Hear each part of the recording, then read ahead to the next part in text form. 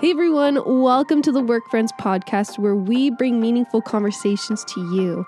I'm Jen Brubaker and I'm here with my co-host, work and real friend Ainsley Stanley. This season on the podcast, we're chatting with missionaries from across our country who are part of the Youth Unlimited YFC family.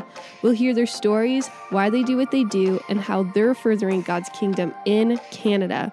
So finish your Christmas shopping, buy one of Tim's books, do whatever you need to do, and enjoy today's episode.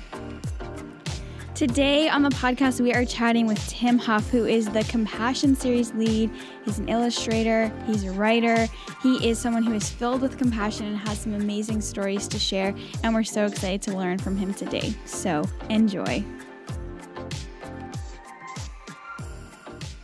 Amazing. Well, Tim, welcome officially to the Work Friends podcast. It is a real gift and honor to have you join us here today. Thank you. It's an honor to be with you guys. We always like to start each episode with a few fun facts. So, Okay. Where did you grow up?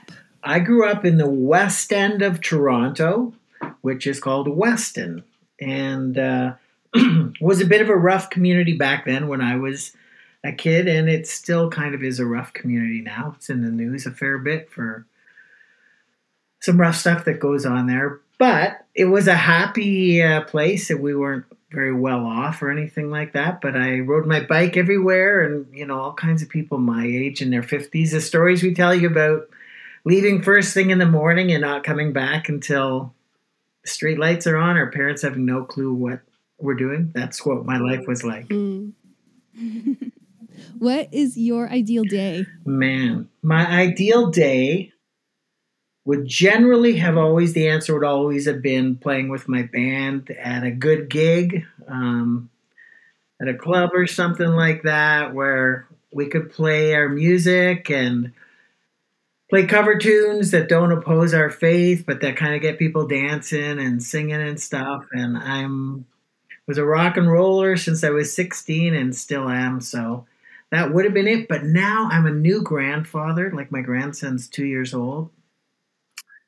So I gotta think going to Disney World with my daughter and her family, including my little grandson and my wife. That would be, I'm crazy excited for when that day comes. Mm-hmm. That sounds like a good day. Be a great day.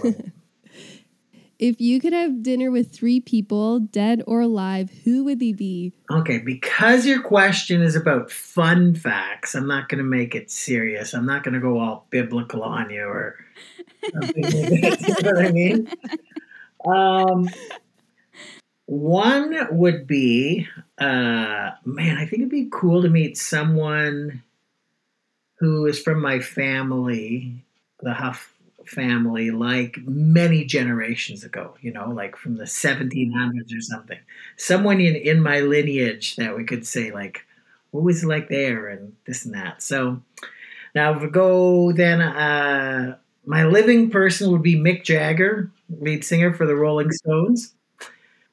He doesn't do many interviews. He's hard to reach. You can always find the 2 Beatles that are left. They'll interview and talk their heads off, but he's quite elusive. And the Rolling Stones are the only band in the history of rock music that could sell out concerts in the 1960s and still sell out concerts now.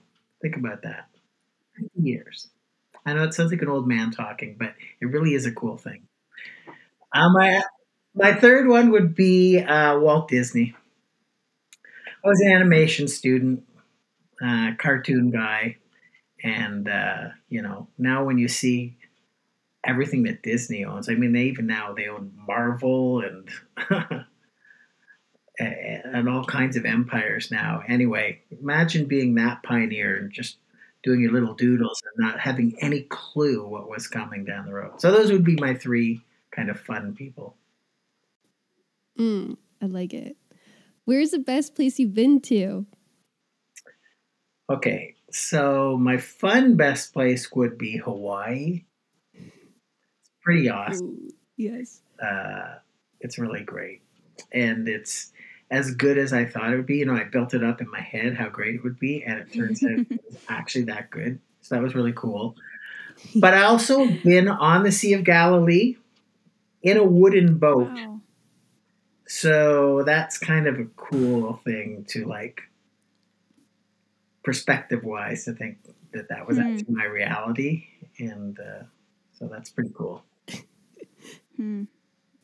That's like very cool. Okay, I'm adding those two places officially. They're officially on my bucket list. I think they already were, but you sealed the deal for me. Great. If you weren't working at Youth Unlimited YFC, what would you be doing?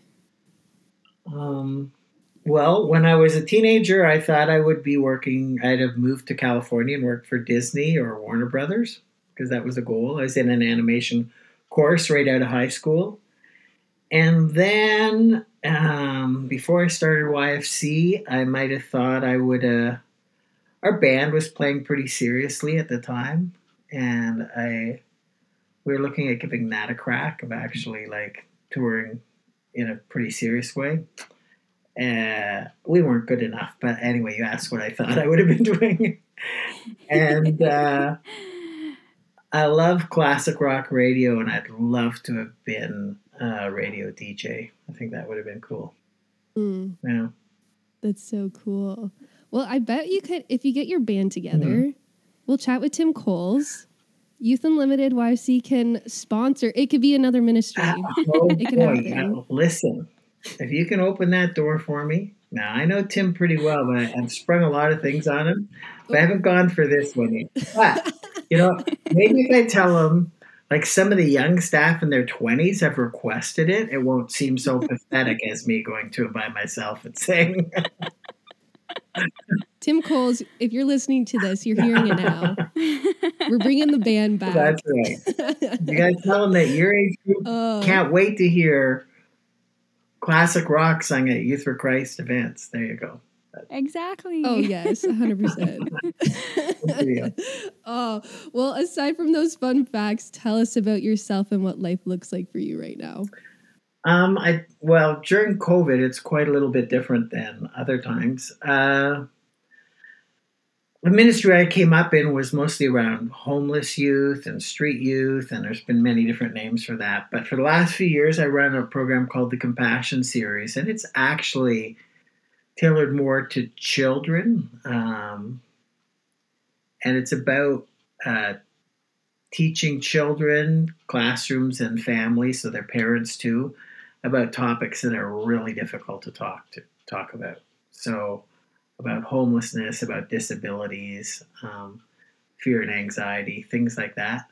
But in the last year, I've been really focused on a new project. I'm just finishing the book that I write books and illustrate them, and they become springboards for the program I do. And this one is called The Jelly Bean Kid, but it's about how we support families that have children who are critically or chronically ill,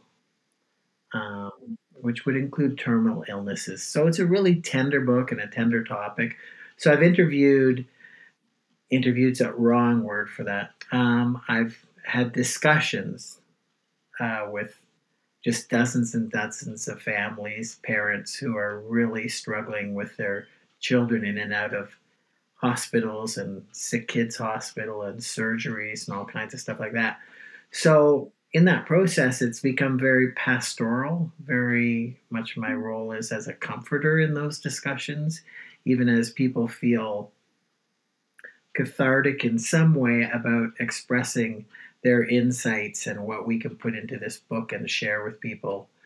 So the voice of their lives and of their child's life can be expressed in a way that can help other people. So it's been a trickier time than usual. I mean, I'm like everyone else. I do a lot of public speaking, so now that's turned into a lot of Zoom and a lot of online because normally I'd be traveling around and now I do it this way. So every day is a little bit different, but I actually get to draw sometimes in my job. I get to write a lot. I get to talk to many, many different people around the world. So it's pretty exciting in that regard, and lots of freedoms to do things I feel really compelled to be about. Oh, that's cool. It's neat to hear a little bit more about you because I've heard Yeah, heard you speak a couple times. I read Bent Hope a few years ago with a student here. We have an alternative school program that runs out of our youth center, and me and one of the students read that once. So that was kind of my first introduction to you. So it's kind of neat to hear more into the what does life look like now and stuff like that, which is cool. And we're going to take it back to start off our conversation back a couple years ago. And you mentioned a little bit about growing up in Weston, but just talk a little bit about like that. What was growing up like for you? I have two older brothers. I have great folks. My folks would be undereducated to what they would want to be. Dad didn't finish high school, and Mom would have loved to, I think, gone to post-secondary school, but they were raised in a small town, Wyerton, up on the Bruce Peninsula there, shy of Sauble Beach. And were married young and had three young children very early on, and there wasn't a lot of work there. And so they came to Toronto, and Dad got a lot of blue-collar jobs. So we kind of lived the children of kind of an old-school blue-collar lifestyle, which some of the community was a little rough around the edges. But my parents are lovely people who brought their three little boys to church every Sunday. So actually,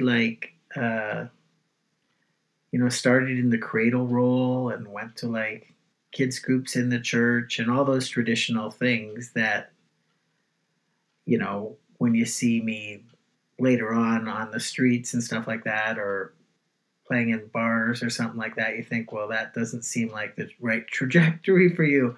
But my faith never waned in that, and my parents were awesome at modeling service. Like Dad worked a lot of hard jobs, Mom worked part-time jobs and stuff like that. But they were very active in the church, always serving other people, never too tired. They really modeled that kind of care. So I was really fortunate that way. I think as I get older, the more I become thankful of my own parent, like what your parents are obviously play a big role in who we become. But for you to have that example and to see and to hear what you are doing now, that's really incredible. For you, when did your faith become your own? Like, when did you decide to follow Jesus? I don't think it's that different for any generation that grows up as a child in the church. If they stick with it, it's hard to actually always like put your finger on the date of like. I didn't have many friends that would have a conversion date, right? They're born again date or whatever they might choose to call it.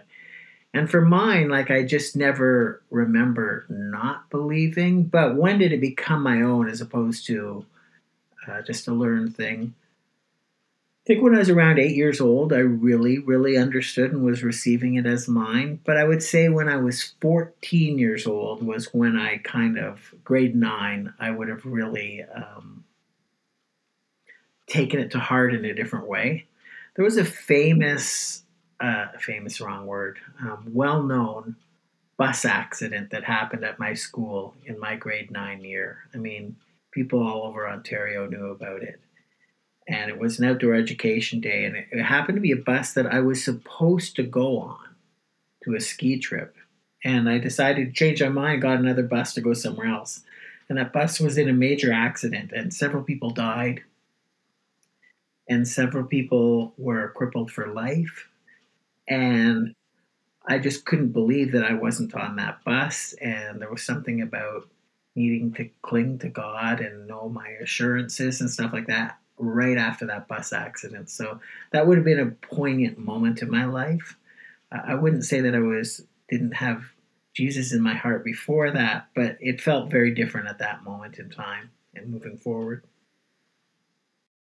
Yeah, interesting how, you have these little moments of kind of developing, but just a moment where God kind of got your attention, if you will, through something that was hard. But yeah, interesting. We want to talk a little bit about just some of the roles you played, particularly a lot of the stuff that you've done has revolved around working with homelessness and being in that sphere of things. Because did you start Light Patrol? I did. Yeah, so I've known about Light Patrol just through some people that now work there, have worked there. And so I didn't know actually till we were having you on the show that you were the one that started that. So you got that, and even thinking about, the books you've read and some of the stories and perspectives that you shared. So talk to us. How did you get into that world? Well, I was running when I started at YFC. It wasn't called Youth Unlimited then. In 1987, I started a drop-in center that still runs today, 34 years later, in Weston, where I grew up. And so I was working there, and we had such clashes between the white kids and the black kids in Weston at the time that we were really trying to be a center that was filled with peacemakers. And then that was going okay, I think. And then in the 90s, early 90s, there was a big neo-Nazi scene that hit North America. So a lot of teenagers were shaving their heads and working out their way as hate mongers and stuff like that. And we would have skinheads come to the drop-in center I was running. And so these skinheads would get into it with any kids that weren't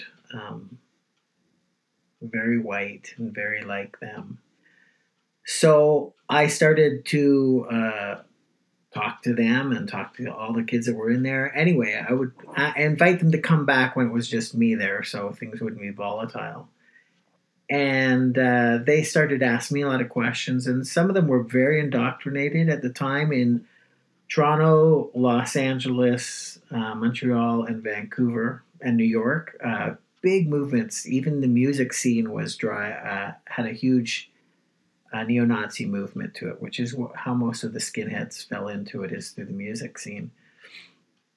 And so a lot of these kids that come and meet with me, they would talk to me because my past is very European, very white European. So I was good enough for them to talk to. They were looking for these loopholes in my family history for them. And over time, I found that a lot of them were actually homeless.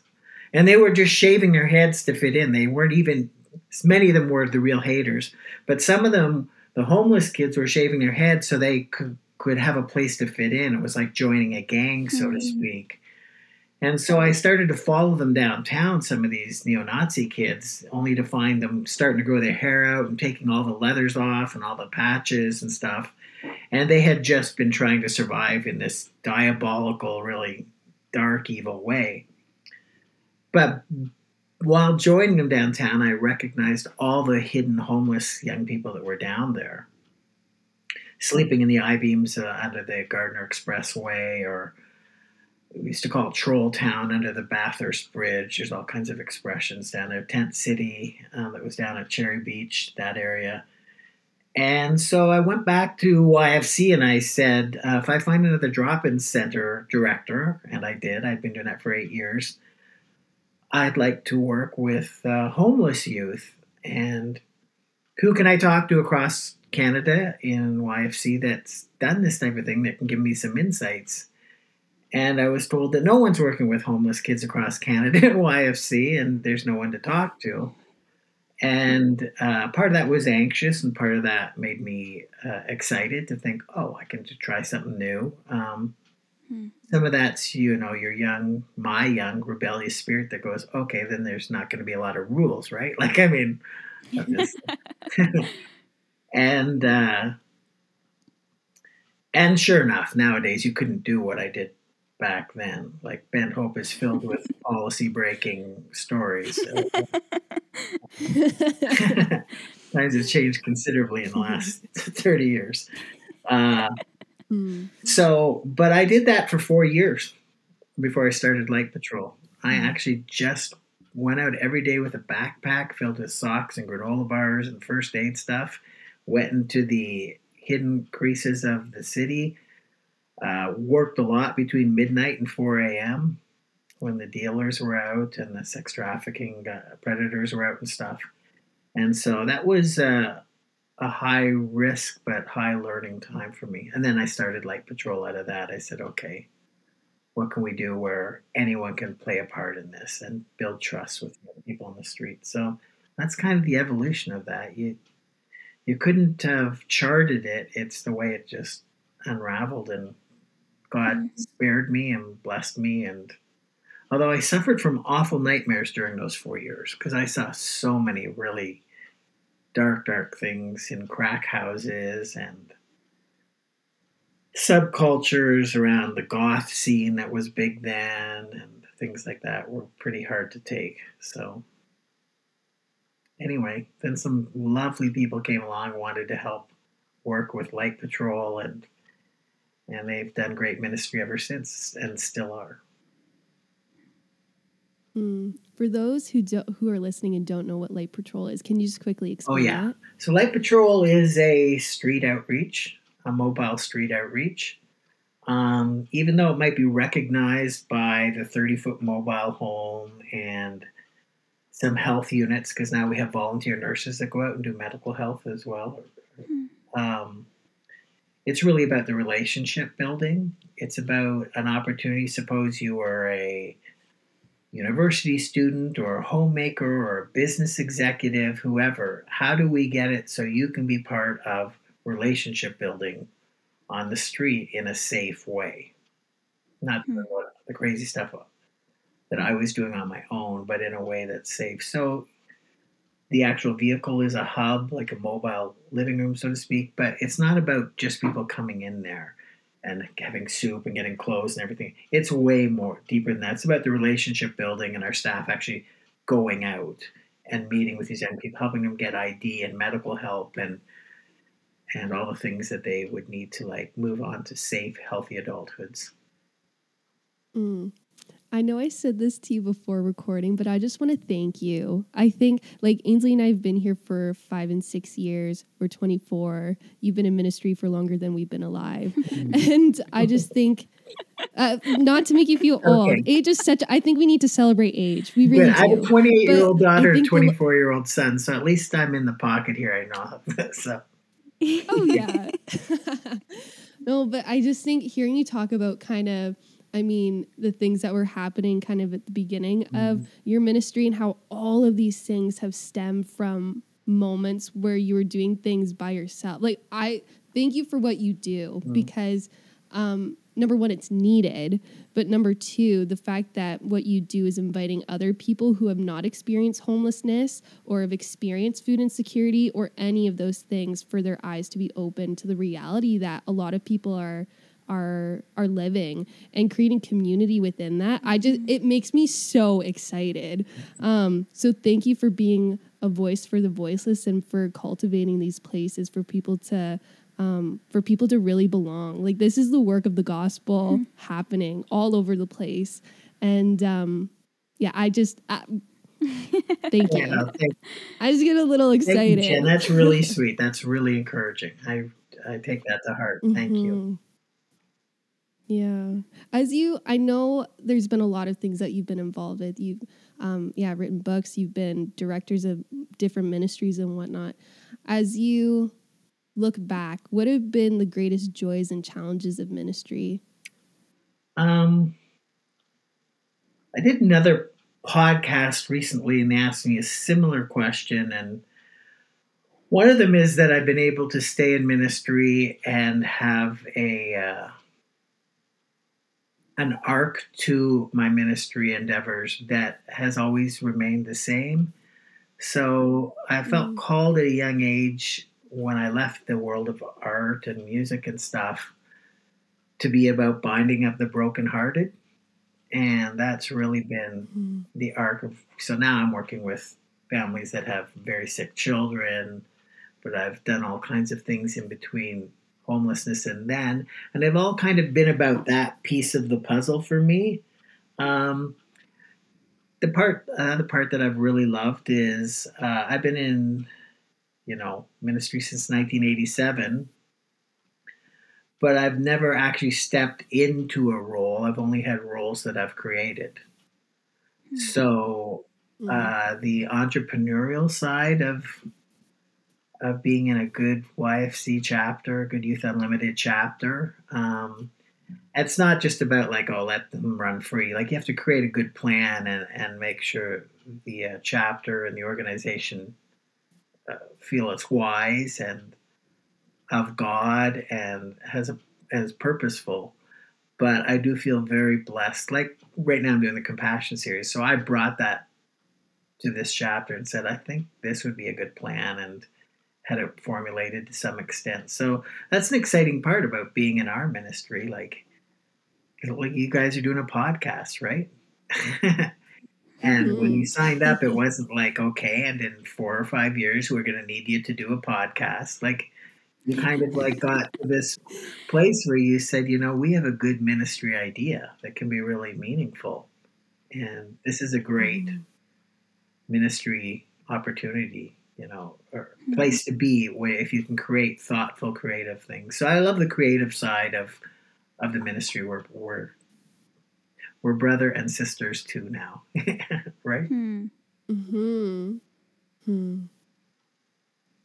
Yeah, that's one of my favorite things about being at YFC is just that element of creativity, whether it's like creative ministry. I mean, you do some like drawing and things like that, but just the abundance of opportunities to be able to serve where there's a need. And I think it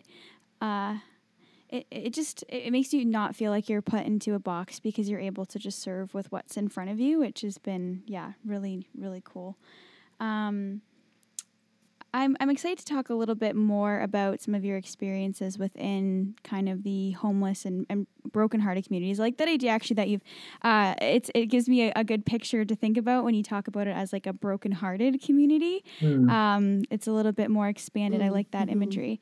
And, even just some of the things that you have said, I've like kind of already garnered some compassion for different things, and you understand a little bit more about what's going on.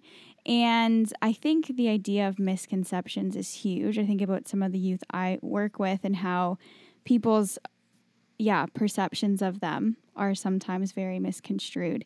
What would you say are the greatest misconceptions about homelessness and people maybe that aren't necessarily homeless, but kind of within those spheres? Yeah. Well, there's one of the struggles, like this is a good, the last question was about joys and challenges. Well, one of the challenges is the misconceptions. Misconceptions of my friends on the street, but even the misconceptions of what the ministry is. So, for example, I've had people in the past tell me that when I feed and provide sleeping bags and stuff for homeless people, that I'm an enabler. I'm enabling the problem, not helping the problem. So the idea that I would want anything but people to be off the street is unthinkable to me. And somehow they're saying, well, if you help them stay warm and help them stay fed, they're not going to leave the street. They're just going to stay there. So that's, I don't know how they're interpreting the Bible to think that feeding the hungry is not a good plan. But anyway, those are long discussions. And if you've read a little bit of Ben Hope, I try to unpack all these ridiculous things in it. But I think one of them is, I always get asked, or I used to, at least when I was running a light patrol, when you're asking about the street in particular, what are the greatest needs on the street? And people would want to talk about, is it clothing? Is it food? Is it medical care? Is it, now we're understanding better about mental health and addictions and stuff. But early on, people thought a little less wisely about what the real predicaments are. But I would say then what I would say now, like, if you were to say, what are the top 3 issues on the street? I would say they're the same top 3 issues that every person listening is dealing with. So I'd say trust issues, and hope issues, and dignity issues. I would say those are the 3 top issues on the street, and they're no less in my life or your life. Who do you trust, and how can you trust them? When we talk about kids on the street, most of them are there because a trust was broken with an adult and they felt they need to flee. Hope issues. I remember so many of the young people and adults on the street that I was working with. When you and I talk about hope, right, we probably talk about, like, what do you hope for your life? And you look over the arc of your life and say, man, when I'm 30, I'd like to be here. If I'm 20 years in ministry, I'd like to do this or that. But I was working with young people that literally couldn't hope past 6 o'clock at night. Gee, I hope there's food at the shelter. I hope I can find a place to sleep where it's not wet. They weren't hoping over a lifetime. They're hoping in like such tiny bite-sized pieces. So I think hope is a real issue. And the dignity issue across the board, man. It's at the core of everything. It's at the core of our truth and reconciliation conversations. It's at the core of Black Lives Matter conversations. It's at the core of sustainability conversations. There's a conversation about dignity that's part of all of these conversations. And you know what it's like when people have, if you've had those moments in your life, maybe they were in high school or something like that, when you didn't feel dignified for your opinion or your presence or whatever it was. In ministry, you know how it is when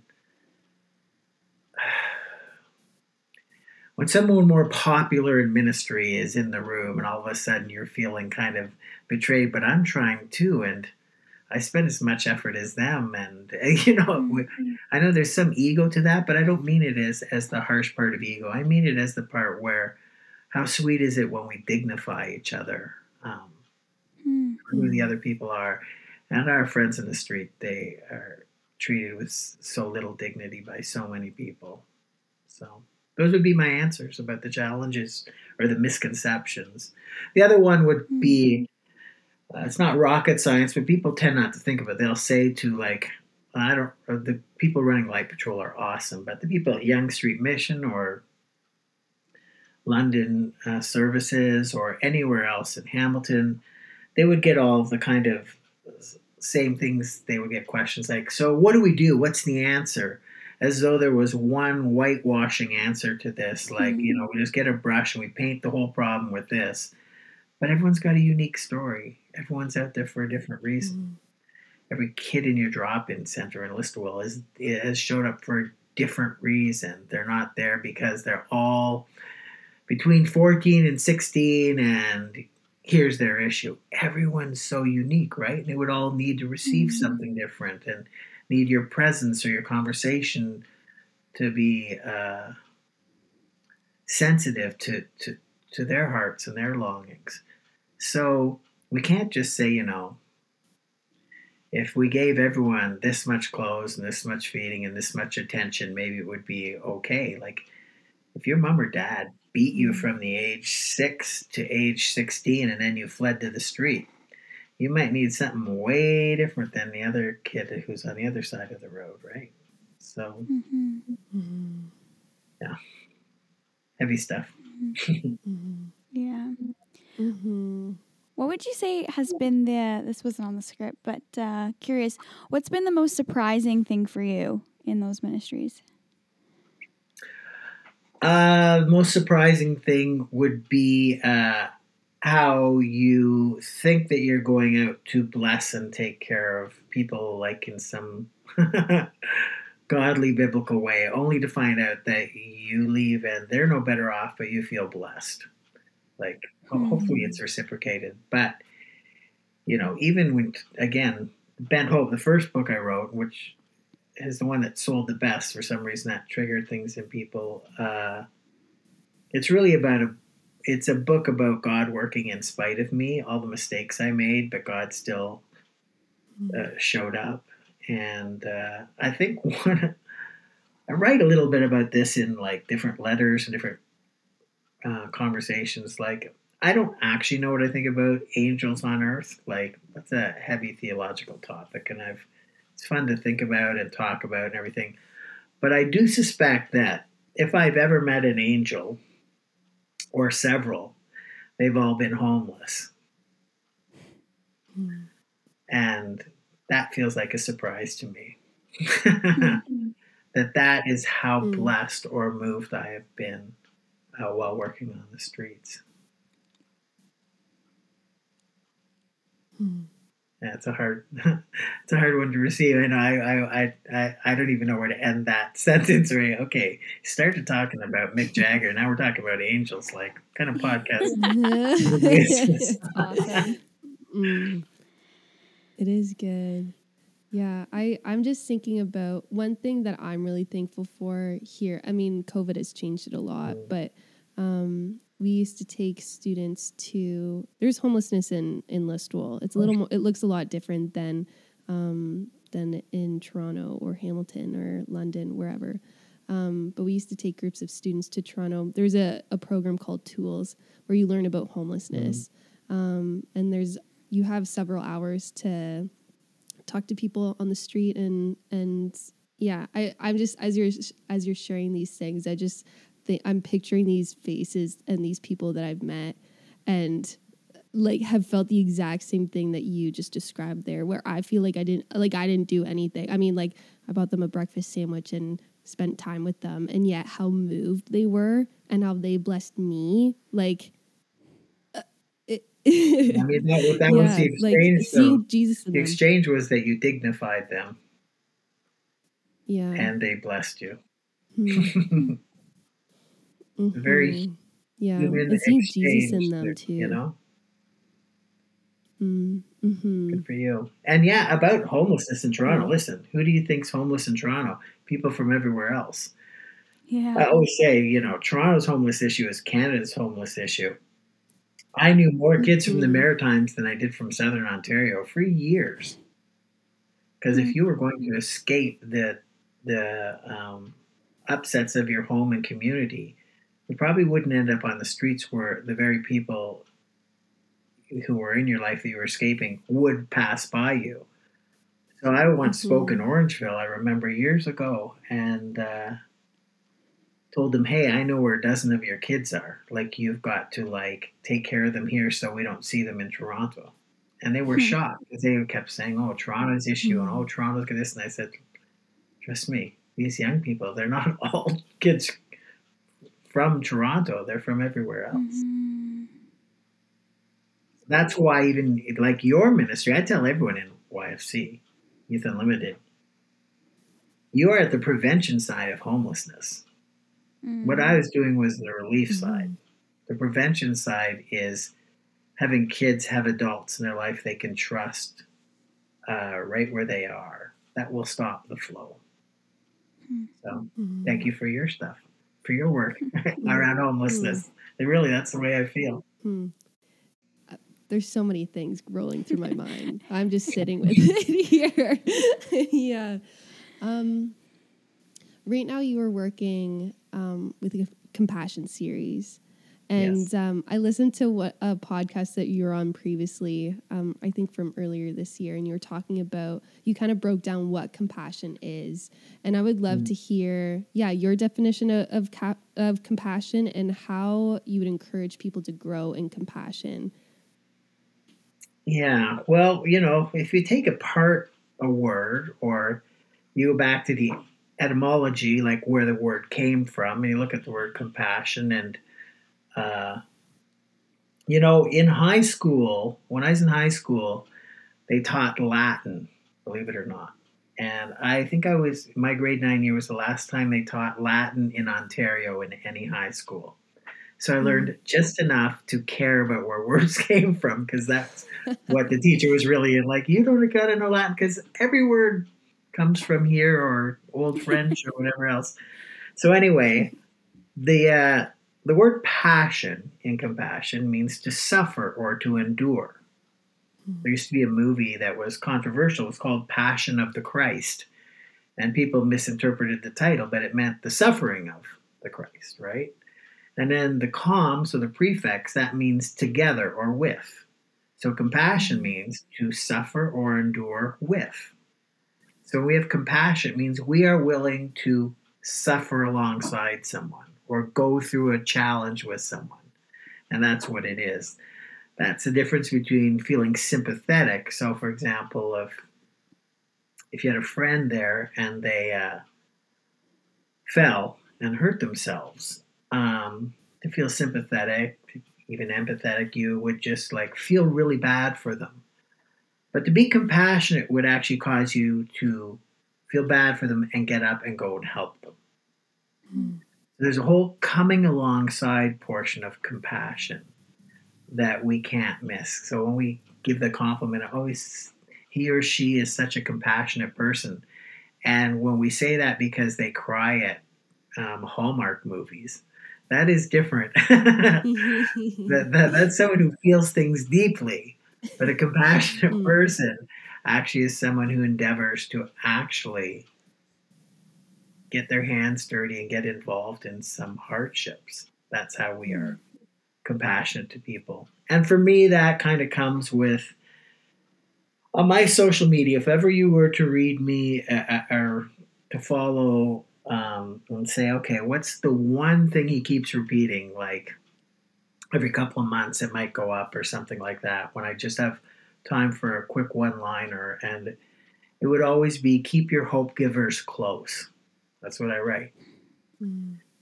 We create a circle of hope givers, people that we trust to be ambassadors for our best interests, people we trust implicitly. Some of us only have one or two of those people. Sadly, some people have none, but some of us have half a dozen of those people. And our goal in life is to become hope givers to one another.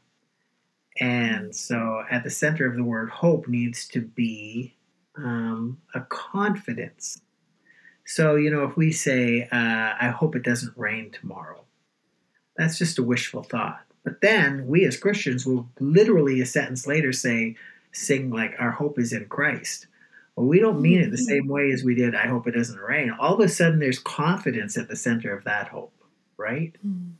So to become a hope giver means we provide confidence to the other person. We will show up.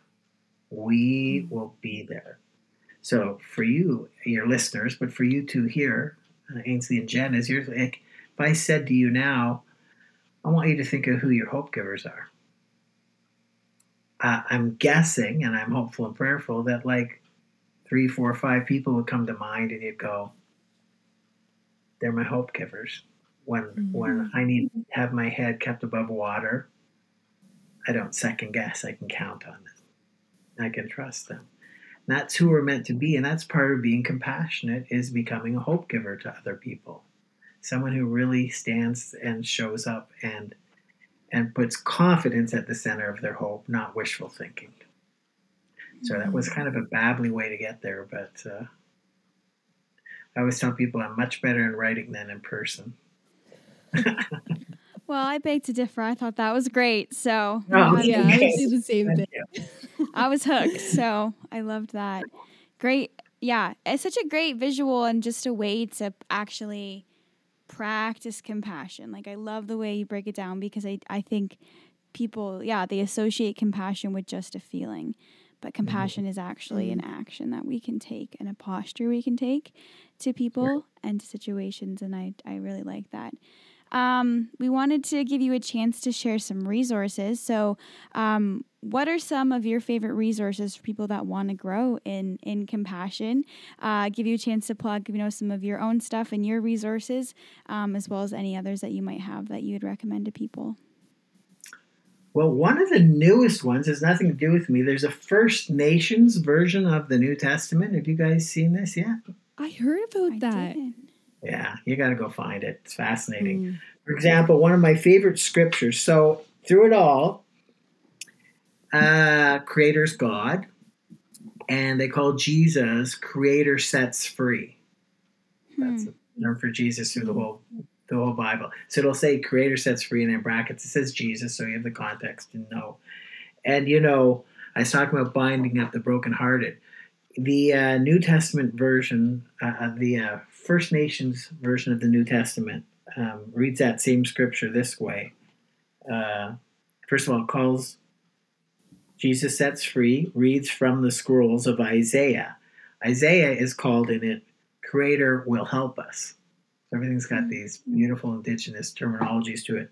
Spirit of Creator has come to rest on me. He has chosen me to tell the good story to the ones who are poor. He has set me to mend broken hearts. So that's the bind of the brokenhearted. Tell prisoners they have been set free. And here's the line that I love the best. So this is, even if you just go pick up this copy of this Bible so you can read this one scripture, to lift up the ones who have been pushed down. What a great ministry calling that is. Wow. Yeah. So inside of the truth and reconciliation conversations and stuff, there's this lovely translation of the Bible that is worth picking up. So it's an easy Google, it's an easy find. It's out there and people are gobbling it up. You can see why that is an interpretation, to lift up the ones who have been pushed down. That is beautiful to me. My stuff is at compassionseries.com. And then there's a whole books section that's, you go on there, you can find our resource section.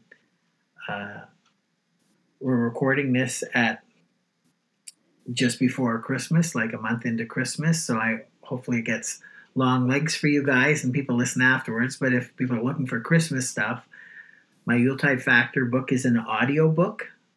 It's on iTunes. And it's got the most beautiful music. Mike Jansen, one of our jazz greats, plays piano between my narrating of it. It's actually got a reflection guide in it. So and Bent Hope is an audiobook too. I don't know if you knew that or not. An audiobook. Yeah, it's on iTunes as well. Anyway, all that is on our Compassion Series site, in particular on our resource section. It's easy to find. So those are some of my resource stuff. You know, I love the stuff that happens in YFC or Youth Unlimited across Canada. Life team stuff over that Iona and Rob Snare are doing over with Vancouver Youth Unlimited is profound to me. I've been friends with Iona since before I was at YFC. I started at a camp called Camp Cedarwood, which is a Youth for Christ camp, when I was 21, because I'd been working at a camp for deaf children, and I wanted to go to a camp where music was a bigger part of the program. So I met Iona way back then, but she's been so faithful in ministry, and her ministry, the team's ministry resources there are awesome as well. Are you guys reading anything good right now or finding good sites? Something you want to share? You've asked me the question. Our own resources? Are there certain sites or are there certain things you guys are way into right now that your listeners should know? You can go first. I was like, I feel like I could share so many. I've been driving a lot lately, so I've been really listening to a ton of podcasts lately. So I've really enjoyed. One of my favorites right now is Theology in the Raw, because they let anyone come on the show from different viewpoints and they talk about theology and the idea of just listening with love and showing kindness to others. And it's been really, eye-opening in a way. So that's been a really great listen for me. I use Life Team stuff all the time. That has been, I show it to our volunteers regularly. Look at this stuff, and I'm learning from it. And they have some amazing content. I don't know if you guys know who Mike Frost is. He's an Australian guy. So Youth for Christ folks that are my vintage, they know who he is because we've had him speak a few times at national conferences and regional conferences. He is well worth you listening to. Now, you might not agree with everything, but you'll agree with lots. But he challenges and stirs things up, and he's a go-getter. He's not afraid to get into wrestling matches over things. He's not stuck on the letter of the law. He's very much spirit of the law, but his biblical knowledge is deep. And so Mike Frost is a great guy who's got a great podcast and is really intriguing and interesting and very current, relevant, and all those things. So that would be another one. I would look for his stuff. Awesome. Well, to wrap up our conversation, this has been lovely. I think we could chat for a couple hours about, we've covered a lot. A little bit of your personal story, ministry, homelessness, compassion, a lot of things. But to wrap up our time here, what has been one of the best pieces of advice you've received?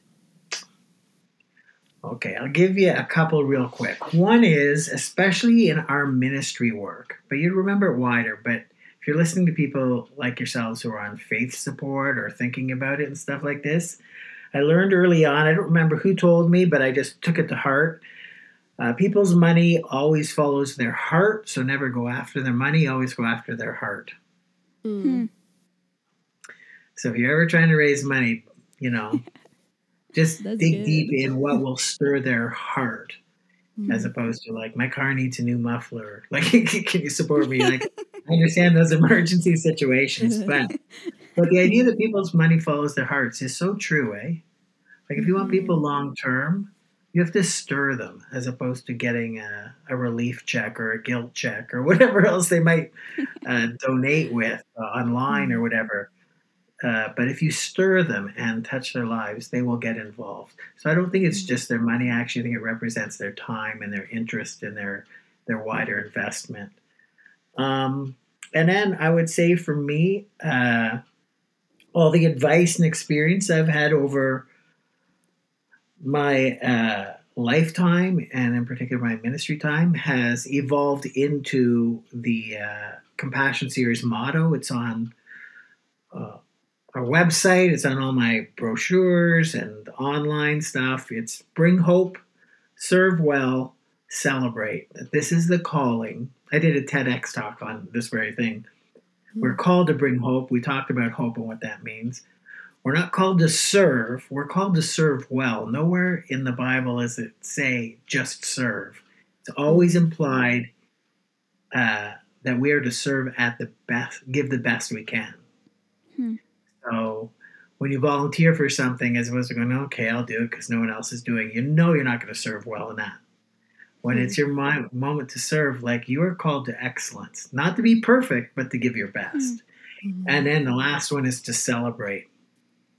I know that seems hard, especially when people are in crisis, but we need to always find someone or something to celebrate. It's the only way to survive this life in this world, and whatever age and stage you're at, you find someone and something to celebrate. We found that out in the pandemic, didn't we? Like, all of a sudden we were celebrating healthcare workers like we never had. All of a sudden PSWs, who we should have been taking care of for years, now we're finally like realizing how priceless they are. So even in difficult, awful, hard times, there's always someone or something we can celebrate. So bring hope, serve well, celebrate. I think if at the end of our lives, our epitaph said, oh, so-and-so, you know what they did well? They brought hope, they served well, they celebrated. They would have lived a good life and done right by God. The final mic drop. That's really beautiful. Well, you guys are awesome. I love it. Your listeners need to know that I can actually see your faces. That, like, when we're doing this over the phone, I can see your facial expressions, which is so much nicer than when you just.